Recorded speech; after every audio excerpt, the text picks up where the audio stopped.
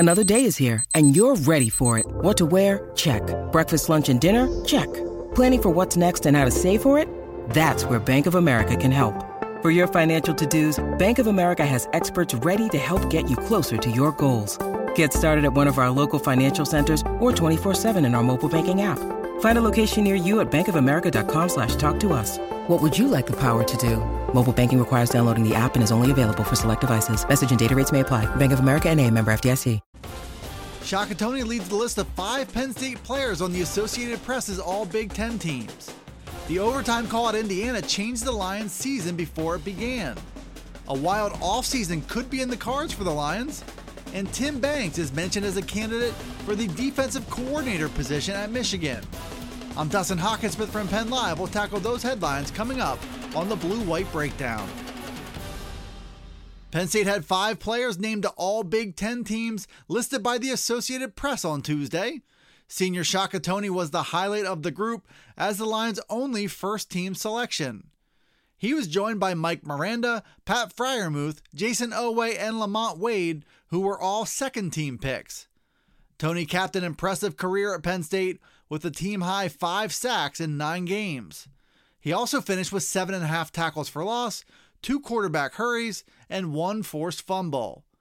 Toney was a steady force at one defensive end spot, while Oweh flashed his potential on the other side. Oweh got high marks from sites like Pro Football Focus, as he finished with 6.5 tackles for loss in his first season as a starter. The redshirt sophomore generated consistent pressure off the edge, but he wasn't credited with a sack in his 8 games. Freiermuth was limited to just 4 games because of injury, but he also earned second-team All-Big Ten recognition. He was voted last week as a first-team pick by the league's coaches, and he was named the Big Ten's tight end of the year. Wade led Penn State with 2 fumble recoveries, and Mike Miranda was a standout performer on an offensive line that got better and better as the year went on. 5 picks was a nice haul for the Lions, but there was one notable snub on the list. Jahan Dotson was not an All-Big Ten pick, despite leading the league in receiving with 884 yards and tying for the league lead with 8 touchdowns. It was the tale of 2 seasons for Penn State in 2020. The year began with 5 straight losses that led to all kinds of doubts and questions about the program. But then the Lions made real progress and closed the year on a run of 4 straight wins. Corey Geiger from Nittany Sports Now took a look back at the beginning of the season and how it began with one big question. How much different would the year have gone if it weren't for an overtime loss at Indiana? Penn State was on the receiving end of a 50-50 call in overtime that went the Hoosiers' way. That loss gave way to a loss to Ohio State, then to Maryland, Nebraska, and Iowa before the year got on track. The loss to Indiana all but guaranteed that an 0-2 start would contribute to a plummet in momentum and confidence along the way. The Hoosiers went on to have one of their best seasons in recent program history. Could those roles have been reversed if Penn State would have caught a break in Week 1 instead? That was still very much a flawed Penn State team that played the last 4 weeks and might have struggled no matter what happened in that game against Indiana.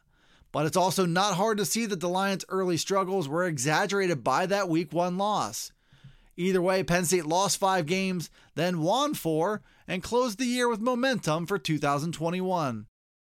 Penn State just wrapped up its 2020 last week with a 56-21 win over Illinois.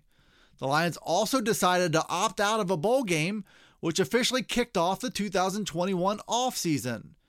It took just a matter of days before Penn State picked up its first commitment from the NCAA transfer portal. Baylor running back John Lovett gave that commitment on Monday, while the Lions are also near the top of the list for Harvard offensive lineman Eric Wilson. Penn State also learned this week that Pat Freiermuth is leaving for the NFL draft, and senior Shane Simmons has decided not to return for 2021. The Lions promised to be active on the NCAA transfer portal under new temporary rules due to COVID-19. That's already come to fruition, while all bets are off what Penn State seniors plan to do in 2021.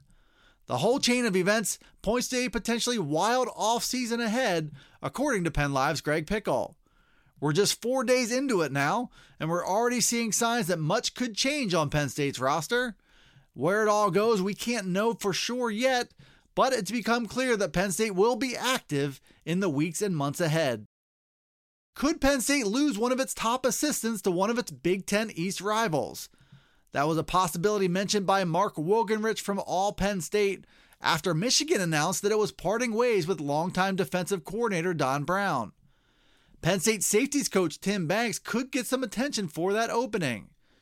He's had a successful stint during his time at Penn State, including most recently the development of Lamont Wade and Jaquan Brisker into all Big Ten safeties.